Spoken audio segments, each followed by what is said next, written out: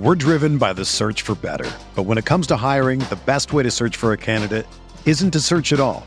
Don't search, match with Indeed. Indeed is your matching and hiring platform with over 350 million global monthly visitors, according to Indeed data, and a matching engine that helps you find quality candidates fast. Ditch the busy work. Use Indeed for scheduling, screening, and messaging so you can connect with candidates faster. Leveraging over 140 million qualifications and preferences every day, Indeed's matching engine is constantly learning from your preferences, so the more you use Indeed, the better it gets. Join more than 3.5 million businesses worldwide that use Indeed to hire great talent fast. And listeners of this show will get a $75 sponsored job credit to get your jobs more visibility at Indeed.com/Blue Wire.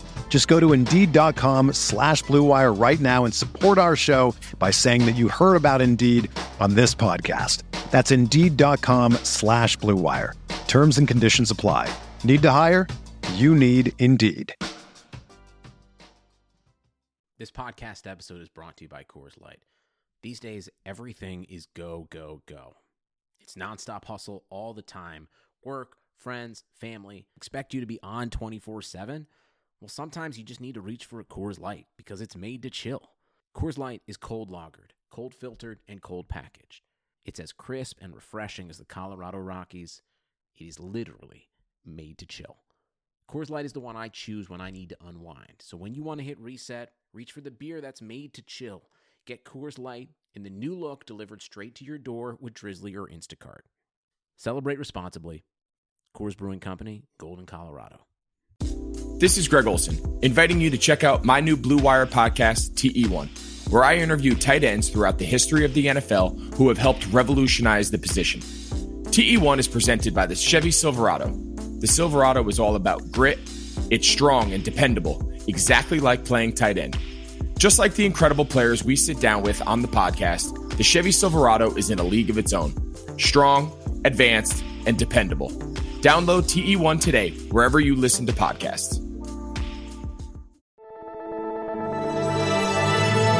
Blue Wire.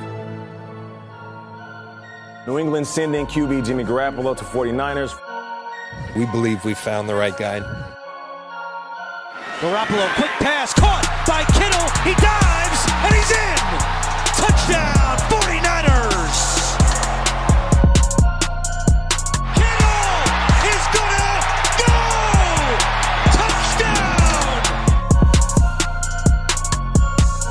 What's going on, everybody? Welcome to Striking Gold, your 49ers podcast on the Blue Wire Network. This week's episode is sponsored by Pepsi and Indeed. My name is Rob Lauder. I cover the 49ers for the Blue Wire Network. And joining me tonight is my co-host, former NFL defensive back, Eric Crocker. Hey, how's it going, man? I heard you had a little walk-off on your Madden game. Yeah, so, I'm in this Madden league. And, well, first of all, let me talk about Madden because I know everybody gives the game a hard time.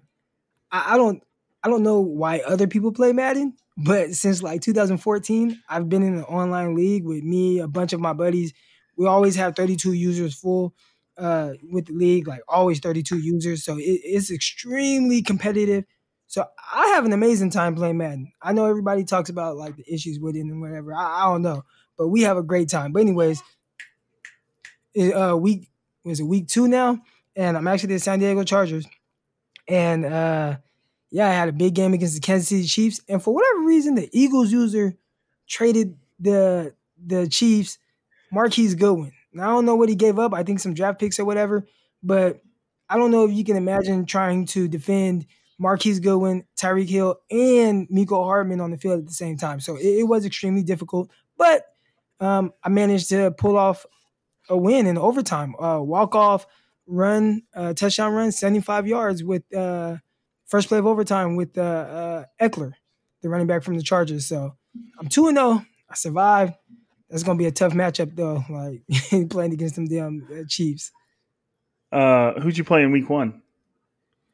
I played the Bengals. They have Joe Burrow as your quarterback? Yeah, Burrow is their quarterback. Yeah, I killed him, though. They do a good job, like, keeping up the rosters? Yeah, I mean, it's up to date. To whatever, like, for the start of week 1 in the NFL season, whatever that looked like, that's what it was on the game. And then that's when we start. We like specifically start right when the new rosters come out. Nice. I haven't played Madden in a long time. The last time I played Madden, all I did was create my own character that I felt like represented me if I like kept it football and somehow made it to the NFL. Like it was a white dude with a decent amount of muscle, but he wasn't very fast, and his route running and hands were good. So did he have like an 8-pack? Did you gotta post that picture you sent to me? Like you gotta make that like your Twitter dude, that's way too long ago to take any credit for nowadays. They won't know. It'll be our secret. Just catfishing everybody, baby. Let's go. Catfishing everybody with old pictures of myself. But one thing I will say, obviously I play a lot of Madden, but I do love playing video games. I'm just way too busy right now to get into like other games. But once like my life just kind of settles down, I finish school and I'm doing all this other stuff, I do want to get into other games. Like I want to become not like a super gamer, but I would like to get back into Call of Duty like I was when I was in college. Like I want to get back. I want to play Warzone like you play like Fortnite with my kids. Like they look like they have a great time. So I do actually like want to set up my own like gaming room and everything, have it all cool, decked out, and become more of a gamer than I am right now. Because right now it's strictly Madden, and even then I squeeze that in between a podcast with Miss Kiana Martin, and then I played my game. I had to squeeze that in real quick, and then obviously hop on the podcast here. So it's like I just don't have a whole lot of time for it. How'd the pod with Kiana go? I love Kiana. She's awesome. Yeah, she was great, man. Like it was cool. I messed up one time where like in the middle of talking, I just completely forgot what the question was. I was like, I forgot the question, but outside of that, it was cool. She was. I've always the host. When it comes to like us on this pod, like I've always like, as long as it's not some like crazy mistake, like I really don't like editing things out or like asking things to be edited out. To me, like unless like I said, unless it's just some egregious error that has to be changed or some crazy sound goes off or something like that. Like, like I love the fact that like I don't edit stuff out. You know what I mean? Like if I make a mistake or I stumble on my words or whatever, like I don't care. You know what I mean? Like I don't want, I want our podcast to sound like a legit conversation between two people and not like some like, I don't know, edited infomercial, like right. So anyways, but yeah, dude, I should send you a picture. Have I ever sent you a picture of my little gaming setup that I got in my little office? It's I want to say I saw like, I don't think you sent me like a picture like full out of your like whole setup. I think I saw like one picture of like a couple of monitors. I think I saw. Yeah, I have two monitors. I was thinking about trying to get a third one. Well, and because I stream every now and then, so I got like a little mic thing that's attached to my desk. I got a little light. I got my Xbox and my PC all like it took a long time to set up, but it's cool. Once you get it all set up, man, it's not like you sit behind it and you feel like you're like sitting down into your command center, and it's time to lock in. So it's cool. It's I mean, I'm a big fat dork, but I mean, it doesn't bother me anymore, man. Yeah. My girlfriend loves it, so if she loves it, then we're all good. Good to go. Anyways, back in 49ers land, a lot of random stuff happened today. One thing a little more important than the other. The biggest thing that happened today is the 49ers announced that Richard Sherman was being placed on injured reserve, which is a big deal. Obviously, he's their premier starting corner opposite Emmanuel Moseley. But Kyle Shanahan did say that it was just a calf strain. And the one thing I will preface all this with saying is, you can tell a lot of fans and their reactions still haven't really gotten used to the new injured reserve. And it's very, very simple. In the past, you can only put 2 players on injured reserve, and they had to miss 6 weeks of practice and 8 weeks of games. So essentially half the season. Now, the new injured reserve is nothing like the old one. You can put an unlimited number of players on it. Those players that go on injured reserve can only have to miss 3 weeks of practice, and then they can come back, and you can bring back and put on as many people as you want. So by all accounts, the new injured reserve is way better than the old one.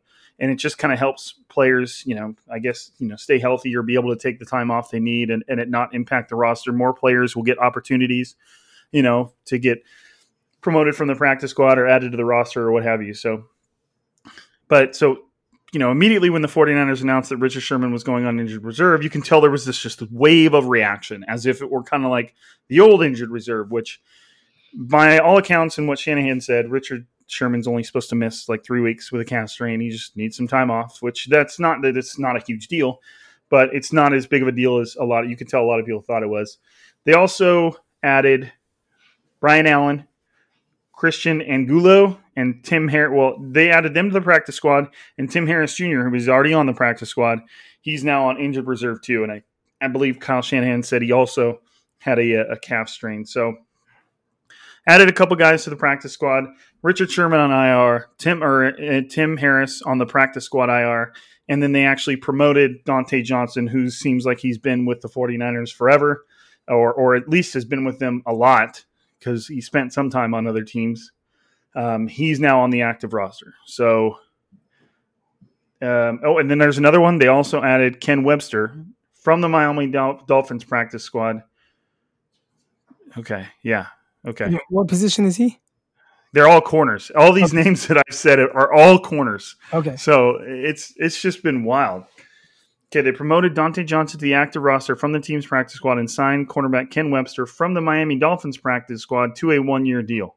So I'm assuming that for Ken Webster is now on the 49ers active roster because usually when you pull somebody off the practice squad, it has to be to put them on your active roster. So all kinds of moves like – that's like 5 names right there. So the main thing is that you need to pull from that is Dante Johnson got promoted, Ken Webster got added to the 53, and Richard Sherman got placed on IR. So those are the main moves. But so Crocker, tell me, because I know you were posting a lot about this on Twitter. What's your outlook on Ahkello Witherspoon and him stepping in there? Also considering, we get to add this to the mix. Right now he's in concussion protocol. So maybe he plays, maybe he doesn't. But I don't know, man. Just speak on it. So initially, the first thing I saw was the Richard Sherman news. And I was just like, okay. But I think the way I view Ahkello Witherspoon is a lot different than probably anyone else in the world. And I just look at him as I'm fine with him starting. Look, I don't think Ahkello Witherspoon sucks. I think he has a lot of bad luck at inopportune times, but I don't think he's like a terrible defensive back that just can't cover anybody. Like the way that I view Dante Johnson. I've always looked at Dante Johnson he's just not good, really. Witherspoon, I'm just it frustrates me because the ability that he has. And then it's just always you're right there, but then, you didn't get your hand up in time. Stuff like that. Or, you're right there. Oh, you tripped over your feet. How? But I never looked at him as someone that just can't challenge receivers. So when I saw initially saw the Sherman news, first thing I was like, well, I'm fine. I'm perfectly fine with Witherspoon playing. Especially, you look, and the first thing I said was, well, we play the Jets. Who do the Jets have? Who's going to threaten Ahkello Witherspoon? I don't think they have anybody that can really mess with him like that. Witherspoon, he'll get beat by Mike Thomas. He'll get beat by Stephon Diggs. I don't know if Rashad Perryman is going to just beat Witherspoon. He'll get beat by Julio Jones like he did last year. But typically, regular receivers, they don't really play well against Witherspoon. So I think I was just a little bit more encouraged by who the 49ers play over the next couple of weeks. Definitely an opportunity for him to kind of get his feet wet, get in there, get his confidence up, and, play as long as, Sherman's out or whatever. Now, what I wasn't expecting was to hear that he's in concussion protocol. So then I'm like, okay, I don't know how to view, how to really think about concussion protocol because it is something that can just be you're in it and then next thing you know, he's good to go. And then, you've seen some, other, more serious concussions where guys are out, months, right? Isn't that something that, held out Jordan Reed for a long time, right? Right. I want to say it was like concussions and stuff like that. So you kind of never know how somebody's going to react to it. And me being in the NFL, I actually, at least with the Jets, there was a test we took. I don't know. Has anybody ever told you about like kind of how like that whole thing kind of goes? No, nobody ever has. Okay, so we took this test, and it's like this. I don't want to say it's like an IQ test, but it's about like all kind of shapes, all kind of things. It asks you all kind of questions, and then they're basically telling you like you have to remember like, okay, what shapes and things did you just see? And so you have to like, did you see this one? You have to put like yes or no, yes or no. So whatever you quote unquote score on that, or however it is that you score, if you get a concussion, you have to score very similar to what you did when you were all there. And if you don't, you can't come out of concussion protocol. At least that's how it was with the Jets. Does that make sense? Yeah. I mean, it's almost like they're comparing how you did on that test when you were in a normal state of mind versus after you've had a concussion. And if the results are, I'm assuming, beyond a certain threshold of difference, then they're like, wait, he's not better. We got to hold off, Correct. Type of deal.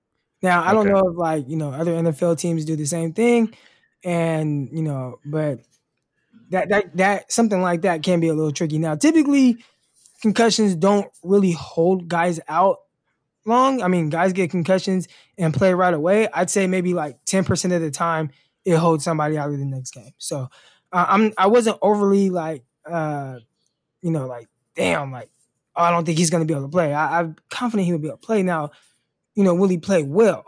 And will he have his confidence up? I think so. I think he's going to come out. He's going to be fired up, and he's going to, take advantage of the opportunity. But I also thought the same thing about guys like Dante Pettis and, Trent Taylor and those guys, and I thought they just laid an egg. So, I'll take the, we'll see approach, but, obviously, I think Keller Witherspoon definitely will play well. Interesting. Well, I mean, and I agree. I think that he'll obviously see this as a massive opportunity to show that he can still do this. But like you said, with the other guys, if you're not in the right mindset, or your skill set hasn't been up to par and you haven't been working up your game, then all the opportunity does is remind the coaching staff and everybody else watching that you're not really it. So, you can really only take advantage of an opportunity if you're ready. So we'll see. Hopefully he comes off the concussion protocol and can step in there. If not, I'm assuming it would probably be Dante Johnson. He's been with this team a lot and for a long time, and that's not going to make anybody feel good, but it is what it is. So that was the bulk of today's news. I'm trying to think through the press conferences. We are supposed to see Kyle Shanahan does expect to see Brandon Ayuk playing this Sunday. Which would be cool. I mean, you got to temper your expectations. He's still a rookie receiver. I almost said Wookiee receiver. That would have been so funny, guys. But it's just a matter of the more time he spends out there, the quicker he's going to develop. And obviously, we just kind of want to see what he does and make plays. And I know that Matt Mayoko, who's been with the 49ers forever, said. Ayuk was one of the most impressive rookie receivers, if not the most impressive rookie receiver he's ever seen. So, and a lot of decent receivers have come through here while he's been here. So that's interesting. But anyways, I'm excited to see him for sure. And me too, man. Me too. I am more confident with knowing, it's him and Sanu. So it's not like just all the pressure on Ayuk to come in and just right away, like, okay, you got to carry Taylor and Bettis and Bourne, and you got to be the guy now. Now I think Sanu is going to take a little bit of pressure off the rookie, and now he can just do his thing. So whether he gets 3 catches, 4 catches, 5 catches, whatever, it's not like something that's forced. Right. So I don't want to spend. I mean, again, we could probably just. Given the way me and Croc do things, we could probably spend this whole podcast just start talking about the things that happened, that Kyle Shanahan talked about today. But today is our mailbag episode, and we are planning on, as long as you guys keep throwing questions our way, which you guys did a great job of this week, we're planning on having a mailbag episode every week. And this is our first week doing it for, obviously after the first game of the season. So we're going to hop right into these questions. We'll get through a few of them, and then we'll have to get a quick word in from our sponsors, and then we'll hit the rest of them. And then just to kind of give you a heads up, Crocker and I have not gone through these questions. We haven't said, okay, we're not going to do this one, we're not going to do that one. This is live, and this is authentic striking gold right here. So we're going to go through your questions. I'll start from what I think were the first ones asked, and we'll just roll through them. We'll both kind of offer our thoughts. I wouldn't necessarily say we need to do it rapid fire, but I think we have 20 something. So, we'll try to make sure we get through them all. The first one is from a good friend of the podcast and somebody who Crocker and I have both spoken to fairly frequently. That's Brian Peacock from the Locked On 49ers podcast. And this is a great one to start off with too. He wants to know if you can suit up this weekend, Crocker. And judging by your Instagram, he thinks you're ready. So, the 49ers are obviously a little thin at cornerback, so he was wondering if you'd be able to step in there. Yeah, that's not going to happen. My change of direction is probably terrible. My long speed, terrible. They'd have to put me in cover 2 and just keep me in cover 2. Now, in cover 2, I could play cover 2 all day.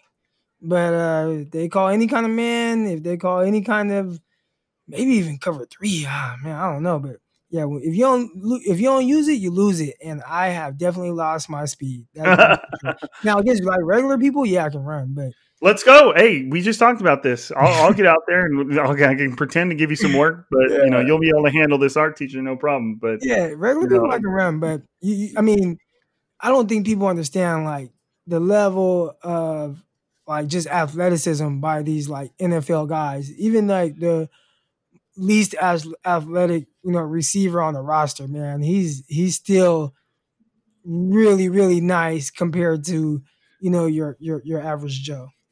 That goes back to the funny argument of can Alabama beat the Browns? You know what I mean? Those things. Yeah. Dude, those are odd. That's kind of a little bit of a comparison. I always love that conversation. I remember I had to talk about that to my girlfriend because she kind of just didn't understand it. I was like, babe, you got to look at it this way. The worst player on the Browns right now would probably be one of the absolute best players in Alabama. If he went down and played with them, right. That's how elite every player in the NFL is. Now, obviously, every player doesn't make it because, it's the most competitive, one of the most competitive organizations on the planet. But people just commonly, they just don't realize, I've had the fortune of watching NFL practices from sidelines and stuff. And there are so many times where you're just man, these dudes are freaks. It's just not, it's not normal. So anyways. So even me, a guy that was in great shape and playing football, and I got to the NFL and even I was like, damn, these guys are freaks. And I'm talking about, I was a 6'1", 200-pound corner with 8% body fat. And I'm looking at these guys dang, these guys are the freaks, Right. Yeah. And it is. It's like that. And it's it's like me. I play Call of Duty a few times a week and I'm pretty good. But all you got to do is watch a pro player play and you're like, holy crap, these guys would stunt all over me. You know what I mean? It's just like that. Take something that you have experience in and then think of the absolute best in that field. And that's kind of where we're at. So, and one more thing on that too, a lot of these guys that's in the NFL and stuff, they probably could have went pro in another sport. Guys are kind of that gifted if they put their mind to it. We'll just say a guy like a Keller Witherspoon. I bet if Witherspoon put as much focus into another sport as he did football, he probably could have went pro in that sport. He's that type of athlete. A lot of guys around the league, they are. Right. And it's just you have to, and the biggest thing with me is you just have to understand how much time they've put into their craft. And you have to respect where they've gotten, you can't just assume that there's some magic solution to where they've gotten. That the only path is just incredibly hard work. So you just got to kind of respect that. I couldn't go out and run routes on Richard Sherman and get lucky. that just wouldn't happen. Like he's spent his whole life becoming an elite football player. It's just not like that. Anyways, most of you guys know that. You don't need to tell us this. But anyways, next question. Niners State says, would you call up Kevin White to replace Dante Pettis? Croc, what do you think, man? I mean, if Dante Pettis is going to go out there and run around and have no catches, I mean, I probably would rather see what White has. Not saying that he's just going to go out there and be better, but it's like, what am I really losing? If I want to see what White has, so I wouldn't be mad at it. Yeah, no, and I think that Kyle Shanahan kind of sees this as Pettis' last kind of hurrah as far as proving himself and what he might be able to contribute. I don't think he'd be ready to just throw Kevin White in there in place of him right now. I feel like as far as like putting Pettis on notice, I feel like that's already been done. He knows all of that. So there's no more like checks for him. It's either you're going to give him all the chance you want to give him and then he's done. Like if you pull him back out now, the only way he's going back out on the field is if somebody gets hurt. So, a decision to throw Kevin White out there in place of Dante Pettis, you just got to know that when they do that, it's probably over for Dante Pettis, like permanently. So, that wouldn't be a decision that Shanahan takes lightly. But I mean, like you said, Croc, I mean, you got to, when you get to a point where there's nothing else to lose, then it is what it is. Yeah. Okay, so we got a few questions from Tag'em and Bag'em. I like that name. That's a good gamer tag too. Okay. There's 3 of them. Was the O-line actually that bad? Why was Kittle's blocking so bad? And what are realistic cornerback options here? I'm not an O-line guy. I'll start with the top. I'm not an O-line guy. I mean, as far as I did see a tweet where it said that, quarterback hits allowed in week 1 and the 49ers were not even middle of the pack, maybe like upper third to like somewhere in the middle. So, I mean, the 49ers offensive line wasn't really, in comparison to the rest of the league, it wasn't bad. So, I mean, I don't know. And obviously they've got some replacements in there. They're trying to work through the injuries at center. You're talking about a new right guard. They're working through it. I don't think as far as Kittle's blocking, Shanahan was asked about that today, like that they missed a couple blocks, and Shanahan kind of was like seemed surprised. He's like, well, I thought he did great. And of course, maybe he missed a couple blocks and maybe those are the blocks that everybody's seen. But he said, everybody misses plays here and then, but you got to understand too, that Kittle is always going to be blocking at an elite level, so they're going to ask him to block elite athletes. So most tight ends will get their ass handed to them by a defensive end, and it's considered suicide to do that. Kittle is not. They feel fine putting him on a defensive end. So there will be times when Kittle's beat. These defensive ends are trained to beat offensive tackles. So there will be times when Kittle can't hold up. But you got to understand that Kittle's already operating at an elite level as far as blocking goes. So he's being handed tough assignments sometimes, and they're not always going to go great. That's my way of looking at it. And I saw somebody on Twitter say that he was bad in blocking, but I haven't watched the game back. I watched it that one time as a fan, and I haven't went back and watched it since. So I don't know. Right. Yeah. And I haven't either. I'm just going, I pay a lot of attention to the game when I'm watching it, but I haven't, there's no way that I can find the time to go through and break down all 22. And from the sound of it, the all 22 hasn't been available anyway. So, his third question is, what are realistic quarterback options here? I mean, we kind of already talked about that. I don't think the 49ers are going to look at options elsewhere. The Richard Sherman's only supposed to be out 3 weeks. And it sounded like from the way Shanahan talked about it that he could probably be better in less than 3 weeks. That's just the IR minimum. So that's the time they'll give him to rest. So I don't necessarily think they need to look at cornerback options. It just depends on if Witherspoon recovers from his concussion, whether he or Dante Johnson start opposite Emmanuel Mosley.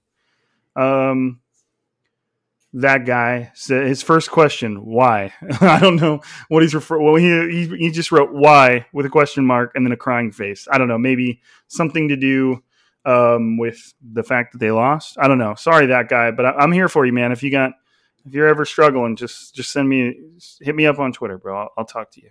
But I just don't know why you're crying.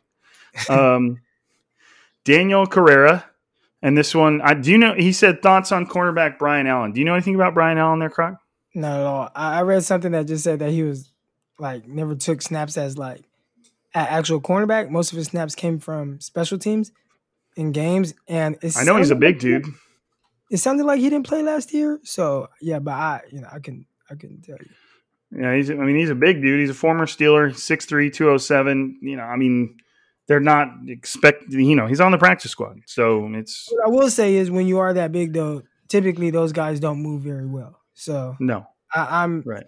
When guys are big like that, and then if they're not like just good right away, they're typically not guys that just like keep improving. Like if he's 6'3", 207 and was intriguing to people and hasn't been someone that was like kind of, I don't want to say highly sought after, but yeah, that kind of says he probably can't move very well. That's just my like kind of gut feeling on that. But obviously, we'll see. The thing with big corners to me, it's like if they're good, then they're really good. But it seems like the odds of them being really good when they're that big are way less. Does that make sense?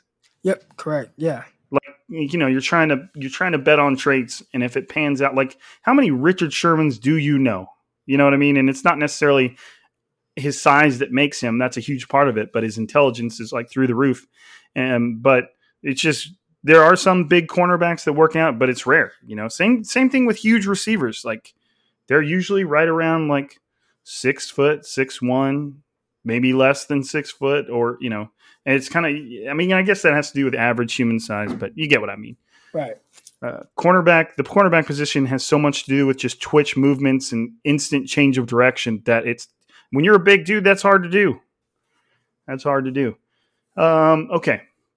Mike N says, plain and simple, is it time to panic? I don't think so. Are you panicking there, Crocker? Nah, well, my initial reaction to week one was it reminded me a lot of week one last year where I didn't think the 49ers played well. I didn't think Jimmy G was sharp. I didn't think it was very similar. The only difference was Jameis Winston can't run like Kyler Murray can to make plays outside the, framework of the play call. So, that was probably like the biggest difference. But other than that, the game kind of looked a lot similar. It was like kind of weird, clunky. Quarterback wasn't very sharp. So, I think the most worrisome part of it was the receiver play, but then it's like, well, help is on the way. You got Ayuk coming back, Sanu and stuff like that, so that should help. Yeah, I'm not worried. It just sucks when you don't play well like that, and I kind of expected us to not play just well yet, but then you take an L in a game where it's like, we really should have won, Right. Yeah, it was just one of those games, and 49ers had games like that last year. Sure, they might not have been in the very beginning of the season, but the beginning of this season was different than any other season, in pro sports ever. So, it was just weird. And I think the 49ers are going to find their groove and show off what they can do. So, no, I don't think it's time to panic. No. Mario Martinez. Hey, losing the Jets, time to panic.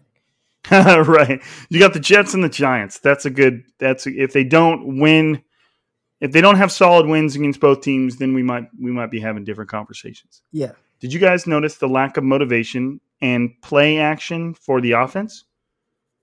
Oh, wait, no, excuse me. Not motivation. The lack of motion and play action for the offense. I didn't. But again, neither of us have gone back and watched the game. I don't know. Did you notice either of those? Nah, I saw a lot of people complaining about the game plan in general. There were a lot of people that were like, "Oh, Kyle Shanahan, like it was a terribly called game." But I think a lot of times, like the issue is like when you call a good game, you usually win. When you don't, you usually lose. But I think he probably calls games similar all the time. The only game I can think of off the top of my head where I'm just like, Kyle, what the hell was that? Was against the Falcons last year, where it was just like really weird. Like there was no anything. And maybe he got in his own head because he knew that the coordinator on the other side knew what he liked to do.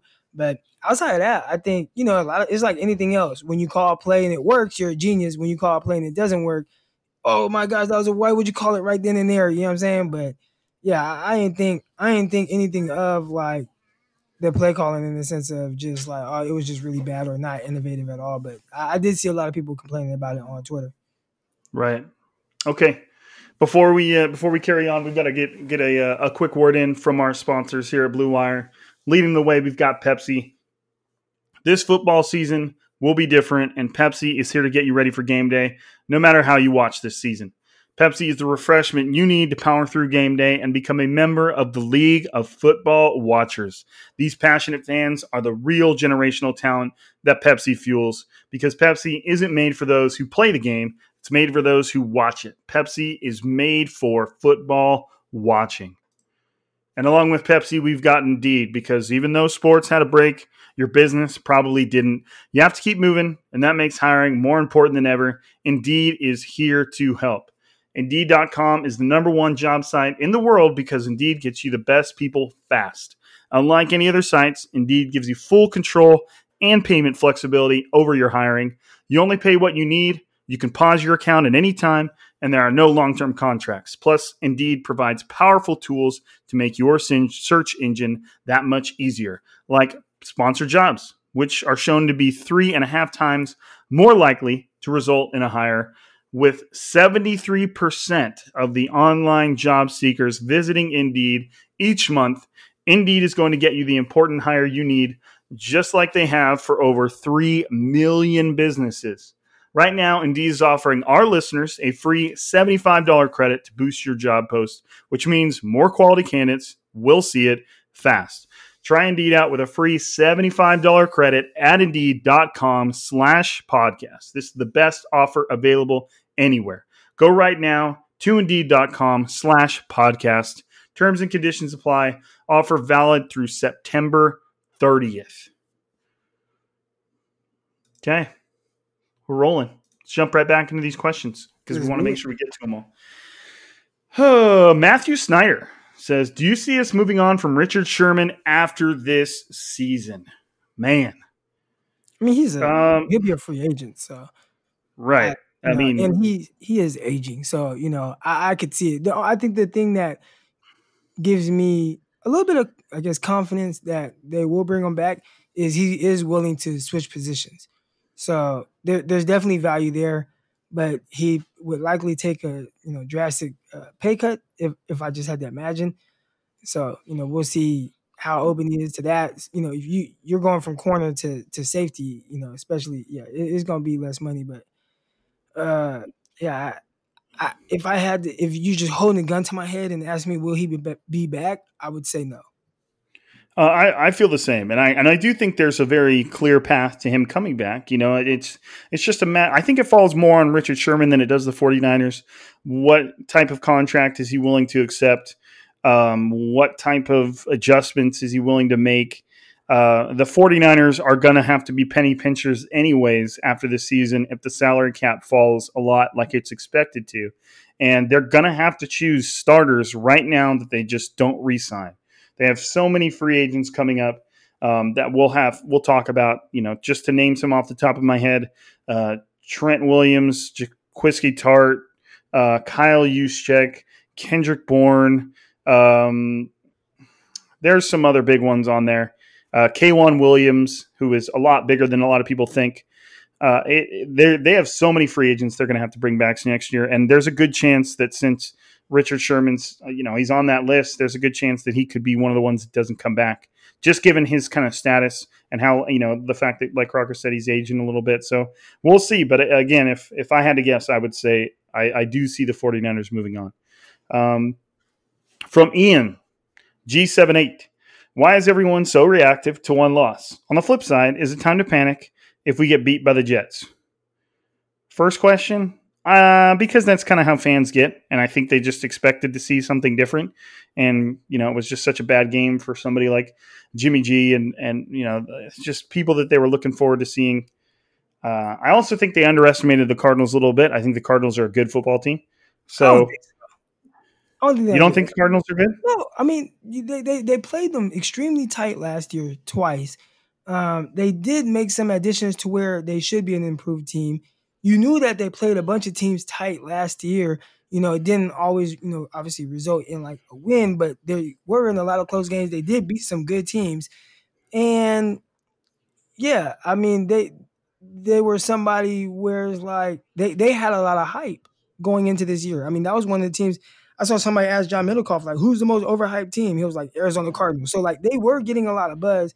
I don't think the 49ers just were walking in without their two, guys that they thought were going to start on the outside and just, hey, we're just going to walk in and we're just going to win this game. I don't think they just overlooked them. No, I mean, I didn't say the 49ers overlooked them. I think fans did.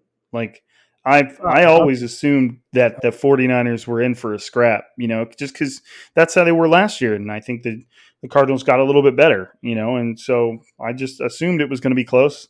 But I think the 49ers and their mistakes are a huge reason it was close. There could have been, you could play that game again and it might not be close because it was just the 49ers had so many opportunities to kind of make that like a 2-score game and they just screwed up. But that's part of the game. Okay, moving on. T-Dud at Devonrick49. Devondrick, excuse me. If y'all two were Kyle and Robert, how would y'all approach week 2 through week 5 with the defense without Sherm? And would you expect more nickel than base defense? Croc, you act that. So if we were Kyle Shanahan and Robert Saleh, how would we approach our defense without Sherman? And would we be in more nickel when we were like base, which is already the case, but go for it, dude. Me personally, like I am a more aggressive play caller. So I would play a little bit more man with a robber and blitz more. That would kind of, and especially like looking at the quarterbacks that we're playing, first you have Sam Darnold, and he really doesn't have any weapons. So, and his O-line, everybody across the board is new. They have a totally revamped offensive line with a rookie out there at left tackle that's going to be lining up, across from Nick Bosa. Oh, I'm sending everybody and I'm playing man behind it. I think I do have guys that can play man for a few seconds while we send the house. All right, and let's confuse Sam Darnold. So I'm doing that. And then you got Danny Dimes after that. Same thing, young quarterback. Definitely prone to making mistakes. Like, I'm doing the same thing. They do have a good receiver in Slayton. I think that's his name. Yeah, Darius Slayton, second-year player. He was a very underrated rookie, kind of flew under the radar, was really good last year as a rookie. He can take the top off of defense, so you kind of got to be a little careful, and Danny Dimes will air it out. But outside that, yep, I'm trying to send the house. I don't know if you watched the game against the Pittsburgh Steelers, but they were getting after him. Now, he did burn. Well, and the Pittsburgh Steelers defense looked amazing too. Oh yeah, they were playing fast and physical. I love it. So yeah, me too. I'm playing a lot of man. Obviously, I mean, you want to mix in some zone and give some different looks, but I'm playing a lot of man with a robber and sending some blitzes, having guys drop in the coverage and do some overload blitzes, and yeah, that's what I would do. That's what I was going to say too. Is it really? I mean, obviously, it's not as simple as this. I'm not saying an all-out blitz, but I am trying to apply pressure as often as I can, forcing them to utilize checkdowns and shorter passes and routes that aren't necessarily going to routes that just require less coverage. Either they're going to be there or they're not, and you just have to force them to make quicker decisions than allow them to plays to develop, and that's how you're taking advantage of the lack of a Richard Sherman. But and I wouldn't be surprised. Now, when you say robber, do you mean like a kind of like a free defender to like the strong side of a defense that could kind of just read what's going on? What's your definition of a robber? Yeah, kind of drop him like in like a little hole area, and he can like read crossers, and if somebody gets right, slipped, okay, you can do some like man match type stuff to where your nickel plays outside leverage of the slot, and if he goes outside, then your nickel just takes him. But if he goes inside and he's running a crosser, your safety picks him up, and now your nickel back is the robber, and he can rob anything that comes from the outside. So that's like one of my favorite coverages that I like to kind of draw up because it confuses the quarterback, because it looks like a zone the way you kind of pass things off.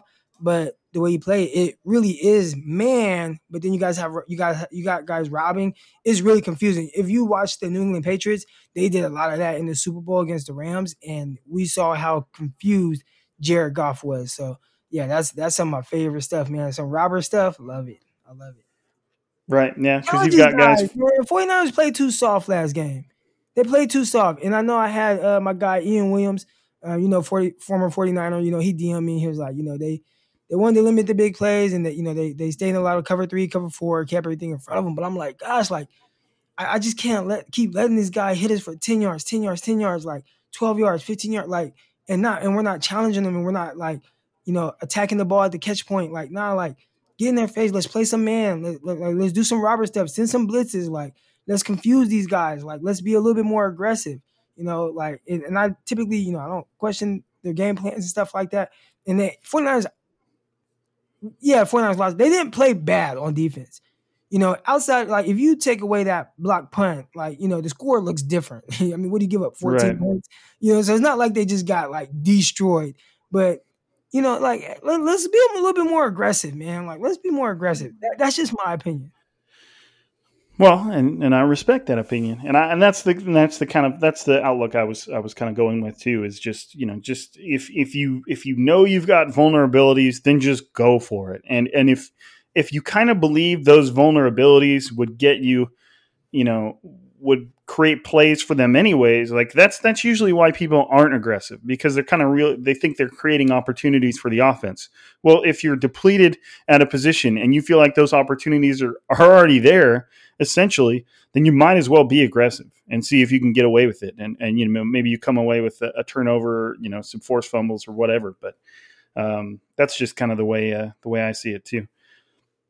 This is from Ronnie Ochoa. Do you believe a trade at the deadline is likely for a cornerback if Sherman is not back by week 5? I don't think so. I don't think so. I just don't think the team at this point, with the way the team is built and the way thing looks in the future, I just don't necessarily think that the team is going to be willing to do anything significant unless they can get a guy who's like, on the bench of another team, and you're trading away like a 7th round pick, and that guy doesn't have like a huge salary. I don't know. What do you think, man? Yeah. So there's a few ways to kind of look at it. And I'll try to be quick with this. Obviously the 49ers are big with like kind of like how they build the roster and stuff like that. The first thing I need to see is like, where are we at that point? Even without Richard Sherman, is Verrett healthy? Is Akillo and Mosley, are these guys playing well? Can we win with it? Are we winning games? Are they the issue? So that's the first thing that I would have to check for. And then if, say, these things are an issue and it's like, okay, we have to upgrade now. What are you willing to trade, and who are you going to trade for? Who's going to be available that's going to be an upgrade over some guys that you have? And what kind of draft capital is that going to cost you? And what kind of contract does this player have? Is this a cornerback that's in the last year of his contract, to where you got to get in the situation that you were in with Emmanuel Sanders, and, we lost him, but we gave up a 1st-round pick to get him mid-year? Like, there's a lot of things that you're going to have to kind of like take in and kind of figure out how to go about it. If I just, just looking at it from, the start of the season, I always assumed, and I didn't always agree. Remember, I wrote for 4th and 9. I wrote a couple articles, talking about how the 49ers, hey, at 13, you can take a corner and really solidify your long-term issues that you might have at that position. I didn't think they would do it, but I thought that would be something that would be very useful. Now, moving forward, you 100% have to do that now next year. And that was always kind of my logic, where next year they'll go all in at corner, whether it's a draft or free agency, probably draft a couple corners. But I just didn't see it happening this year. I think they're just going to thug it out, get through. Hopefully guys, play well, and are good enough to, just win games. And we saw that with the Chiefs last year. You don't have to have amazing corners. You just got to play good football. Right. Yeah, I like it. I'm not going to add any comments to it. That was well said. Tag him and bag him again. I think this is like your 4th question. I may have to put a question limit. I'm just kidding, man. I'm not going to fault you for getting up in here and being passionate about your questions. What the heck is up with Dante Pettis? Seriously, the Jerry Rice comments about dancing, the Shanahan doghouse, the effort, blah, blah. What are specific examples of Pettis not in it to win it? That's a good question. It's a fair question. But, one of the biggest windows into Pettis that I have and that Crocker has is we were there for his last offseason where kind of he came off that really exciting end to his rookie season, and then we saw him in the very next offseason after that, and he just looked like a completely different receiver. And I know there's been some talk about him showing up out of shape, but it almost just looked like he just spent the whole offseason doing kind of whatever and showed up for training camp expecting it to go well. That's just kind of what it looked like. And and it obviously didn't take Shanahan very long to notice the difference or the lack of improvement or dedication. And, there were other little things where like that brief clip with Jimmy Garoppolo trying to hit him for a touchdown. I think it was against the Steelers, and Pettis dropped it, and Jimmy Garoppolo looked like he said every effing time, as he's walking off the field. So there's been all kinds of little things. But again, my biggest personal window into where Dante Pettis was that offseason where he just looked horrible. Like, he just looked bad. Like maybe somebody that had it not been second round pick Dante Pettis would not have made the team. So it's tough. And now obviously Shanahan has had some criticism for him. Dante Pettis didn't take that criticism well. Sounds like the two in the offseason got on the same page. And then Jerry Rice made some comments about the fact that I think he was talking about Dante Pettis. I don't know if he ever said Pettis in specifically. No, because he said he wasn't going to name names, but he was talking about guys that were dancing during the TV breaks to the music when they hadn't done anything on the field. And Jerry Rice is an old school guy, obviously, probably the best football player to ever play. That's just what he believes. Like, don't be out here celebrating anything, period, if you haven't done anything on the field and you're not even winning the game.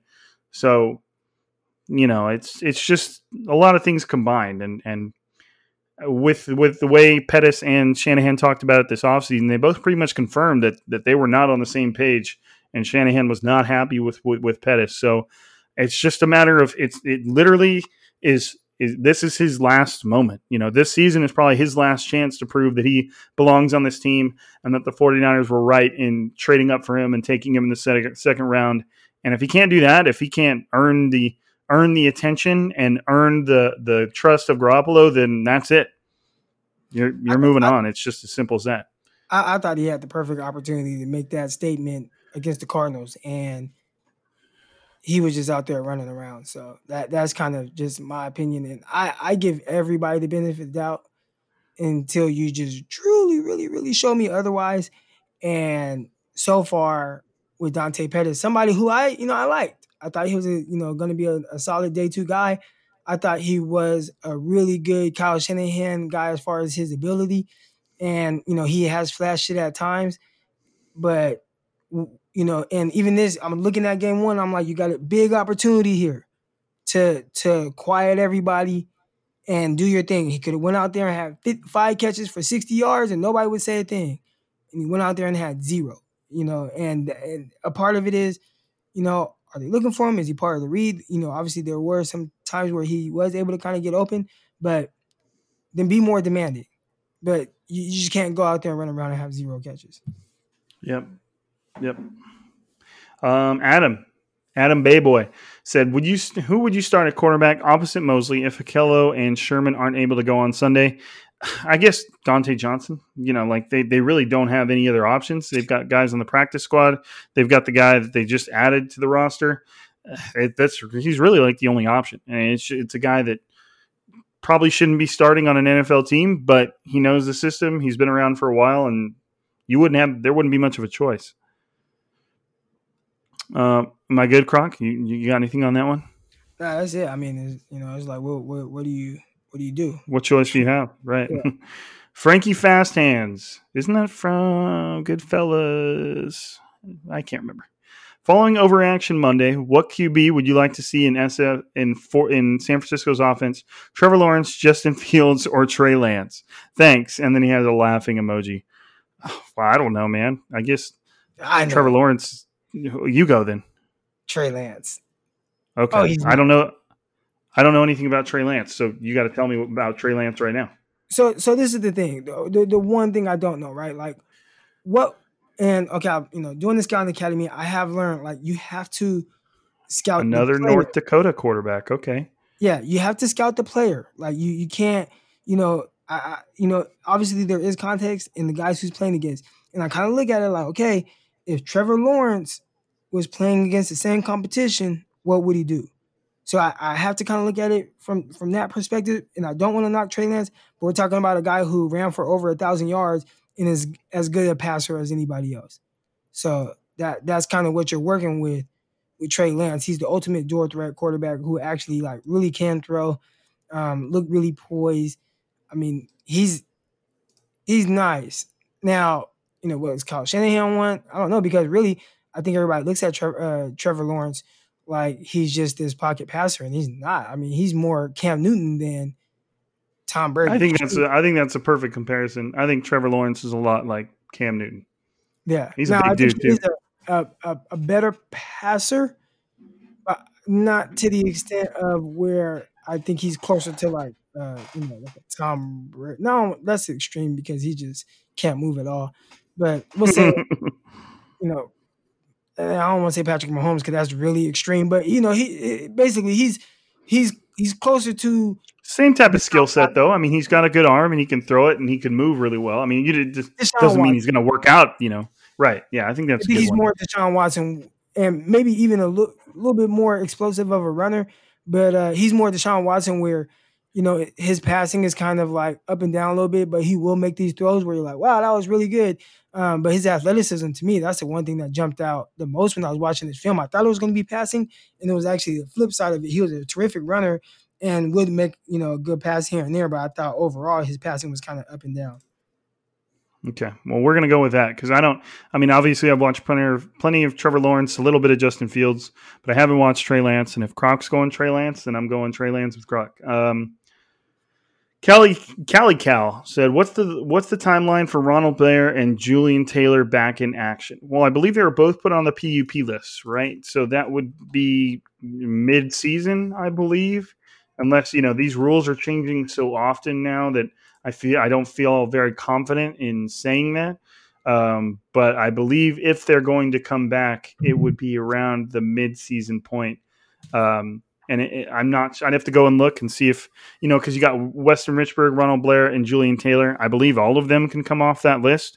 Otherwise, they wouldn't be there. So we'll see. I mean, all three of those players are high impact players. So even Julian Taylor was really starting to turn up. So we'll see. I don't believe there's a timeline, but I would expect that to be, mid-season ish. That's just kind of. I'm not sure if there's a PUP rule that mandates that, or if that's just kind of their timeline. But that's just kind of where I would be. Okay, we've got Mario Martinez. Should Robert Saleh be getting more blame for lack of adjustments? I think he is a liability, and the talent covers his faults as a coach. What do you think, Croc? Again, it's tough to put a lot of blame on him because the 49. How many? Excuse me. How many points did the Cardinals score? 21. 24. 24? Yeah, yep. So, I mean, and when you look at the 24 again, there's context with everything. There was a block punt that gave them the ball inside the 10. So it's not like he was just like atrocious throughout a game, like where, his defense kind of really just gave up 17 points.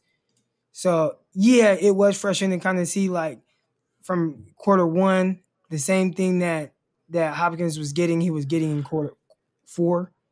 But I don't want to just dog him in the sense of his ability to kind of like adjust, because typically I see him make great adjustments to what teams are doing. I think typically going into games, his game plans are really good. So I don't want to put like too much blame on him. I think ultimately if 49ers were just a little bit sharper on offense, we wouldn't even be having this discussion. Right, and you've got a lot of or a good portion of their success on offense coming from Kyler Murray's scrambling ability. And like we talked about in our last pod, there's not a whole lot you can do about that. Like you're hoping you can minimize it, and you can make some pretty drastic adjustments on defense to like spy a quarterback like that. But then again, like I said, there's no guarantees you're still going to be able to stop him, and you're also sacrificing a defender that could be dropping back. So it's tough. It's like saying that every offense that the Baltimore Ravens and Lamar Jackson or every defense that they tear up, that they're all doing a bad job. Like, they're not. It's hard to stop. Like, it's just the way it is. Ronnie Ochoa says, is there an update on whether Brandon Ayuk suits up week 2? Yes, it looks like Brandon Ayuk will suit up in week 2. He practiced in full a couple times last week. He is practicing in full this week. And Kyle Shanahan says he's optimistic that Brandon Ayuk is ready to roll for week 2. Tim says, at 2 Crazy Mofos, any idea if there were ball issues Sunday? It looked like Jimmy had a rough time getting the right grip on the ball and making some of those throws, especially the Bourne miss. Looked like it wasn't coming out of his hand nicely. That's a pretty good question, because there was one moment where he was just holding the ball in the pocket and it fell out of his hand. It looked like Jimmy Garoppolo was like freaking out in the pocket, but then it showed the replay, and he actually almost dropped the ball. And the moment he dropped the ball, he took his eyes obviously down to see the ball, looked up, and then kind of had to readjust. So it was this whole thing. And then you had that one where he ended up throwing it, but I think he was trying to throw it to Juszczyk, and Chandler Jones or whoever was right in his face. And he looked like he kind of didn't want to throw it, and the ball just kind of came out anyways, and it ended up being an incomplete pass. It kind of looked like a mix of dropping the ball / just throwing it into the ground, because Chandler Jones was right there. That would have been if he saw Chandler Jones jump out at the last second, so he kind of was already going to throw it, and he kind of stopped himself at the last second. Because that screen would have been picked off. Right. And so there was that, and then there was a couple other passes. George Kittle, I think he didn't have a good grip on it, throwing the screen to George Kittle when he almost injured him badly. Right. He grabbed it and didn't really have a clean grip on it, and he kind of just tried to throw it anyways. And I think that's why it came out high. Right.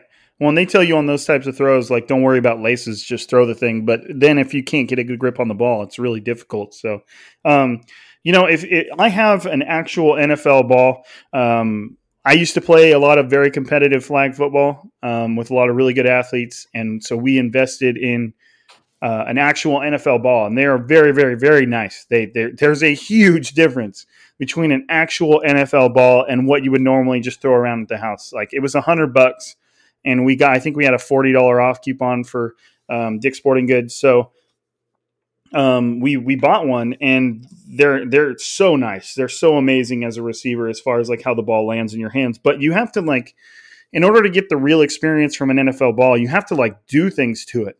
It came with this kit and this wax bar that I had to take this brush and brush the ball down, and it changes from almost an orange to a real dark brown, because you're altering the material a little bit and the surface. And every NFL ball, there's a guy that does that to all of them. They have a little machine for it and everything. I think they showed it on Hard Knocks. That guy was using shaving cream or something. But I've seen it done with a wax, and so they do a lot of this stuff to the ball beforehand. And if for some reason something goes wrong, there could very easily be a problem with the footballs, and it could be difficult to hold on to them. So I mean, that's definitely in no way an excuse for Jimmy Garoppolo's day, but that could be a factor at some point. But I would think that those balls go through quite a bit of quality control to make sure they're good beforehand. So. Chunky, and his at is chunkier than you. Man, I hope so, man. I put on a little bit of COVID weight, so I hope you're chunkier than me, or otherwise I'm moving too fast. In the quest for speed, rushing, defensive end depth, Jordan and Ansa, why hasn't the team considered converting Clay Matthews for said role? He'd be situational depth specific, and his career production warrants at least a look. No. Yeah, it does. I mean, Clay Matthews is still a good player. I did see something a little bit ago saying, somebody was looking at signing him. They ended up not signing him, and somebody from the team said he wasn't planning on playing. And then he got up on Twitter and said, no, that's not true. So did you see that, Croc?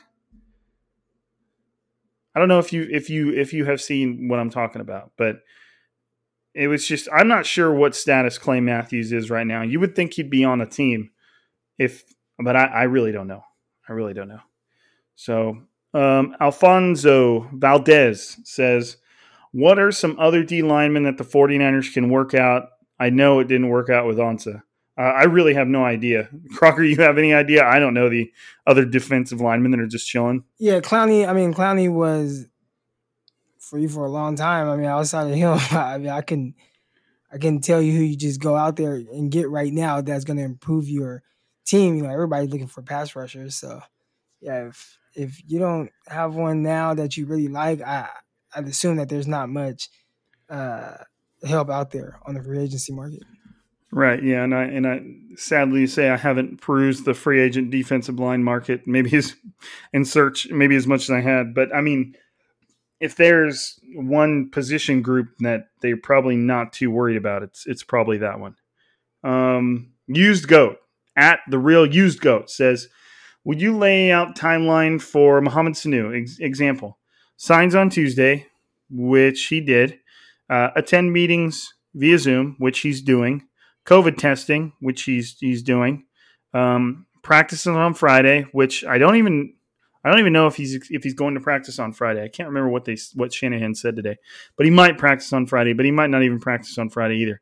I know he's doing a meeting over Zoom right now because he's not allowed to be with the team currently. Travels with the team, Doug's walkthroughs. So basically what he's asking Croc is like, what do you think his whole timeline looks like? So, you know, he's got to do, I think, 3 days of quarantine right now, in which takes him up to Friday. And then I'm not sure if he's going to practice on Friday. I don't even know if the team practices on Friday. They might do walkthroughs, but then they travel on Friday or Saturday. So, I mean, I don't really know. Do you know what that schedule's like, Croc? Yeah, Friday's probably, so you typically practice on Tuesday, Wednesday, Thursday, Friday. Yeah, Friday might be a good practice, but it sounded like Jimmy Garoppolo was saying he wasn't going to get those live reps with. Yeah, I didn't think so either.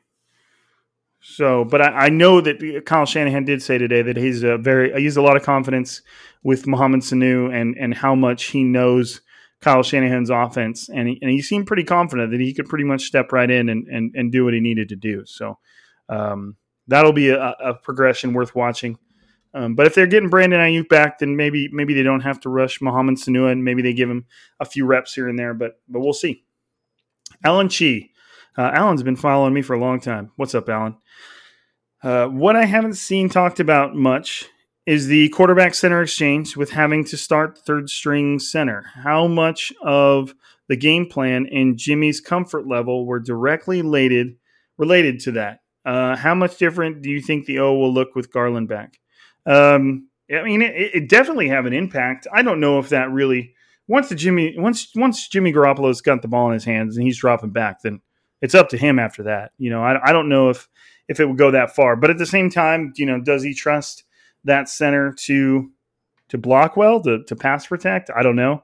I think having Ben Garland back will make a pretty big difference because he spent a significant amount of time with him.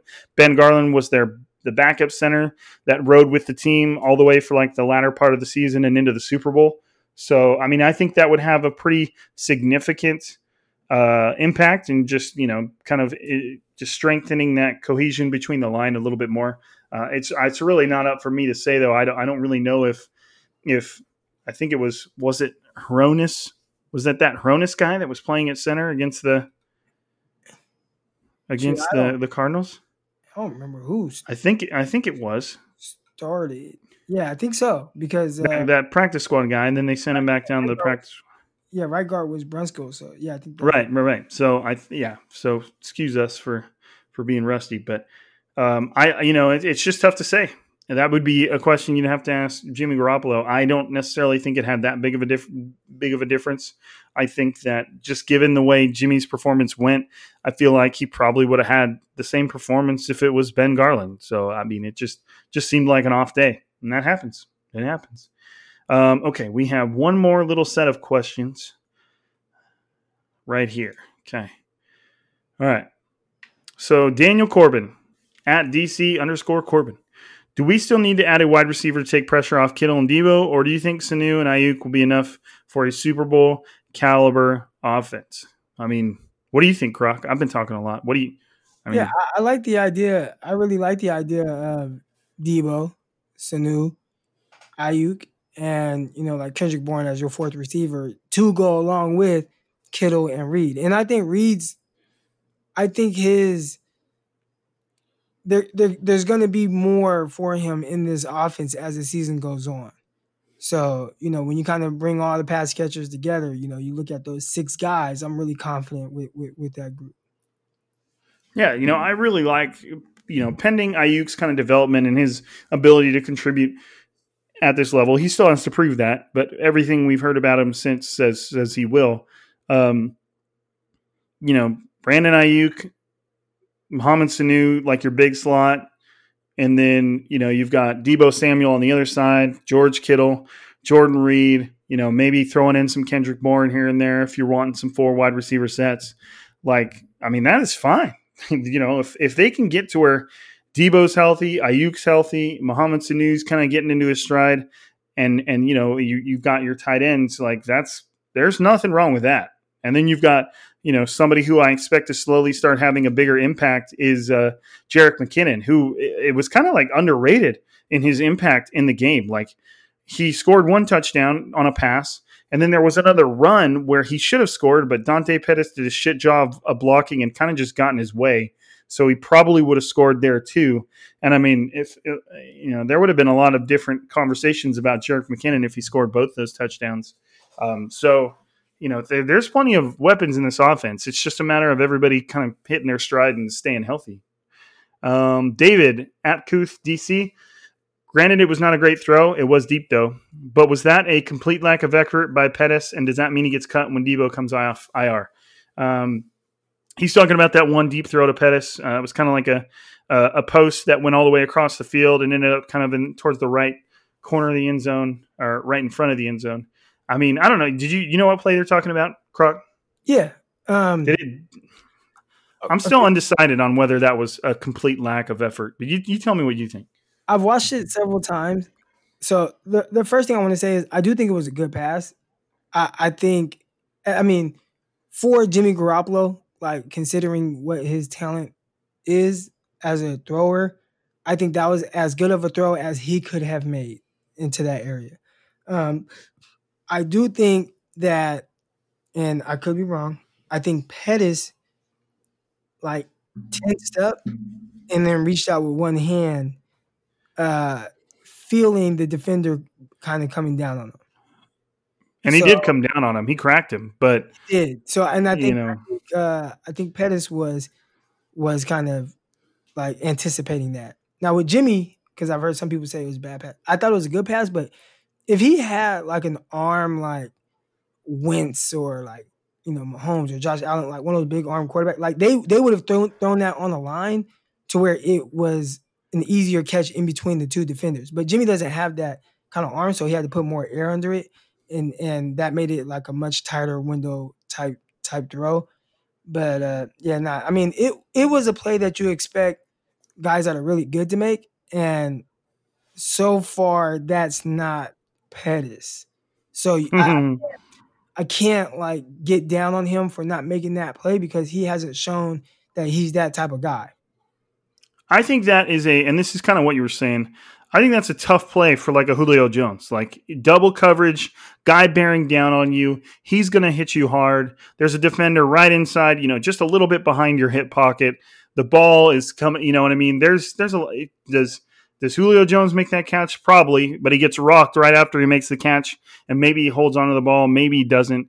For that to be the play that people focus on when it comes to somebody like Pettis, who's just trying to even prove he belongs on the field, to me, that's not really it. Now, if it's a dig over the middle and he's open and there's a safety that's kind of coming into the picture and he just alligator arms it and drops it, okay, now you've got yourself a valid, what the hell Pettis moment.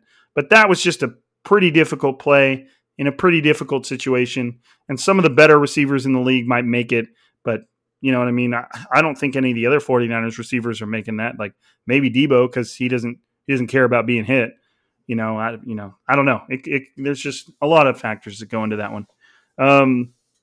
Patricia says, I would read your handle, Patrici12411902. Why are the 49ers injured more than any players from other teams in the NFL? I don't know. I'm not sure that's exactly true. Obviously, we're going to hear about every single 49ers injury we have because this is the team that we follow. Whereas you're not paying attention to any of the other teams' injuries. I don't know. It does seem like the 49ers are always at or near the top of the amount of injured players that they have. But, obviously enough players stayed healthy last year to make a legit Super Bowl run. So, sometimes that's just the way the cookie crumbles. I don't know. You got any other feelings on that there? Yeah, look at the Jets. I mean, they've already been down a receiver with Mims with a bad hammy, and then now they have Crowder that's kind of hampered with a bad hammy. So yeah, we pay attention to the 49ers, so we know every single time somebody gets hurt, and it sounds crazy, but really at the end of the day, you have one starter missing on defense, which is Richard Sherman. And you're replacing him with someone that has started a ton of games. So it's like your defense is relatively like very healthy. On the offensive side of the ball, there have been more guys kind of, banged up. But really, if you kind of look at guys that you expect to start throughout the year, the only person that's really missing is Deebo Samuel and Richburg, right? Who else? Who else is going to, that's not looking like they're going to play? That's a starter on offense. So I think it sounds like really crazy with the injuries because they happen in like waves and different guys and stuff like that. But I don't think the 49ers are as banged up as it seems, like in the sense of guys like coming back. Like, you just look at it like, oh man, like Tavon Austin, like he's hurt. And it's like, oh, okay. I mean, but he may not have made the team like we think he would have, but we don't know. And even if he did, what type of role would he have? Like, oh, Jalen Hurd, like, okay, what type of role? Like, you know what I'm saying? So it's not like, I think it just sounds crazier, but I don't think the 49ers are necessarily just way more banged up than any other team. Right. I agree with that. Yeah, I agree with that. And our last question is from Rashad Jamal. At Rashad_Jamal, and this one is squared solely at me, and he is asking for the best class setup for Warzone. I can rifle through this real quick. Okay, I'll show you one. I'll give you one that I've been using lately that I feel like is a good class for somebody who might not be that skilled because both of the guns are really low recoil. All right, I'm going to rifle through this because there's probably a lot of our listeners that just don't care about Warzone. So you got your M13 primary. You put the monolithic suppressor on it, the longer barrel, the commando foregrip, the 60-round mag, and either a hollow sight or a VLK 3x scope. That's your primary. For your secondary, go with the MP7 with the monolithic suppressor, the recon barrel, the longer one, the commando foregrip, 60-round mag, and the stippled foregrip. Make it a little quicker. Okay. Then you're going to go with EOD, overkill, obviously, because you got the two weapons, and you're going to go with amps so you can switch between them really fast. And then you're going to go with C4 and a heartbeat sensor. If you're feeling really aggressive, switch the heartbeat sensor out with some stuns and go ham. But both of those guns have super low recoil. They're both very easy to shoot and keep flat and hit your shots. The M13 is a little on the weaker side, but it fires so fast and it's so easy to shoot that you're going to hit a lot of your shots and you'll still drop guys at the same speed if you were using like the Kilo or the M4. If you did want to use the Kilo or the M4, use the exact same attachments, longer barrel, all that stuff, and you still rock and roll. But that is the class that I go with. And lately I've been getting like high teens and in the 20s of kills pretty often. So that's what I'm recommending. But anyways, that's it, dude. That was our last question. Nice. I was getting to lay down some Warzone knowledge right there at the end. But for anybody that plays Warzone, use those classes. They're like the best. I watch a lot of streamers. I watch a lot of really, really good players. They all kind of use the same kind of classes. It's kind of like just generally agreed upon what the route to success is. So use those. Go with that. Get into that game, man. I'm really mad I'm not like a real gamer right now. Well, dude, I mean, do you have Call of Duty, like Modern Warfare? Yeah, I do. Okay, well, I mean, all you got to do is hop on and say, hey, carry me, and I'll put you in my backpack, and we'll run around, and we'll get some kills, bro. Yeah.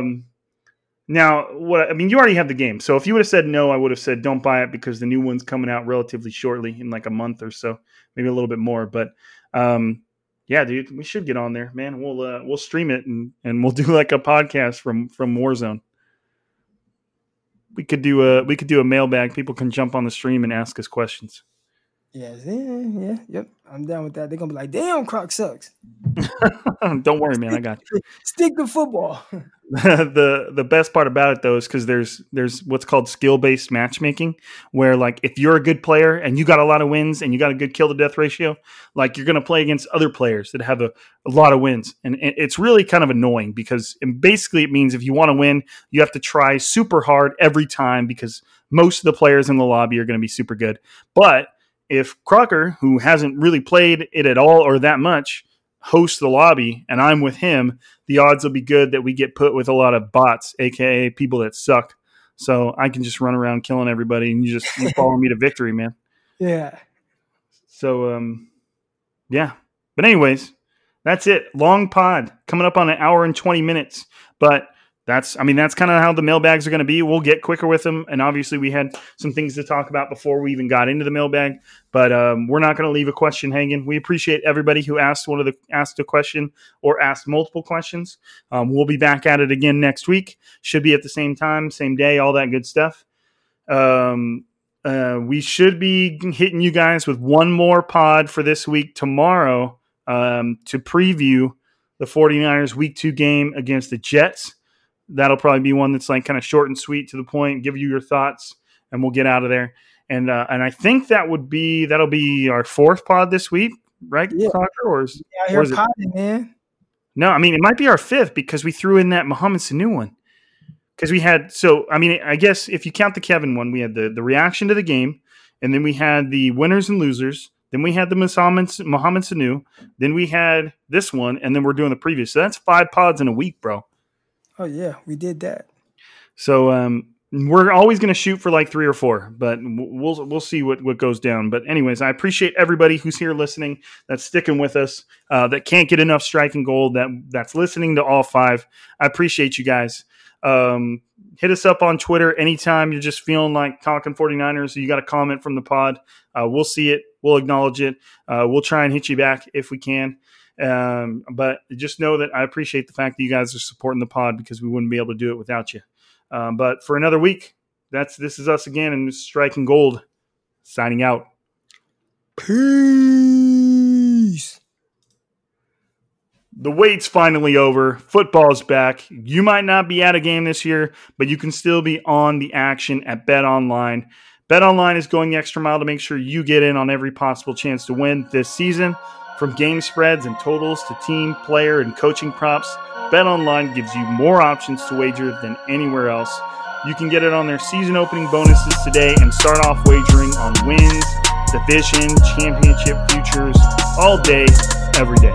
Head to BetOnline today and take advantage of all the great sign-up bonuses. Don't forget to use promo code BLUEWIRE at betonline.ag.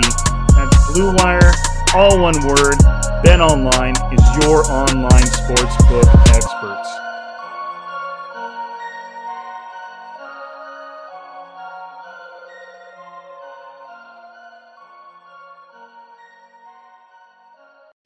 Whether you're a world-class athlete or a podcaster like me, we all understand the importance of mental and physical well-being and proper recovery for top-notch performance. That's why I'm excited that Unified Healing is sponsoring this podcast. Unified Healing is a new and super innovative global network of wellness centers powered by Energy Enhancement System, or EE System. If you haven't heard of the EE System, you'll want to listen up. This technology promotes wellness, deep relaxation, purification, and rejuvenation.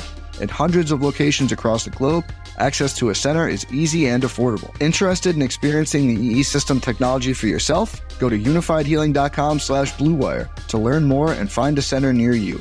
That's unifydhealing.com/Blue Wire. No material or testimonials on the Unified Healing website are intended to be viewed as medical advice or a substitute for professional medical advice, diagnosis, or treatment. Always seek the advice of your physician or other qualified healthcare provider with any questions you may have regarding a medical condition or treatment and before undertaking a new healthcare regimen, including EE system.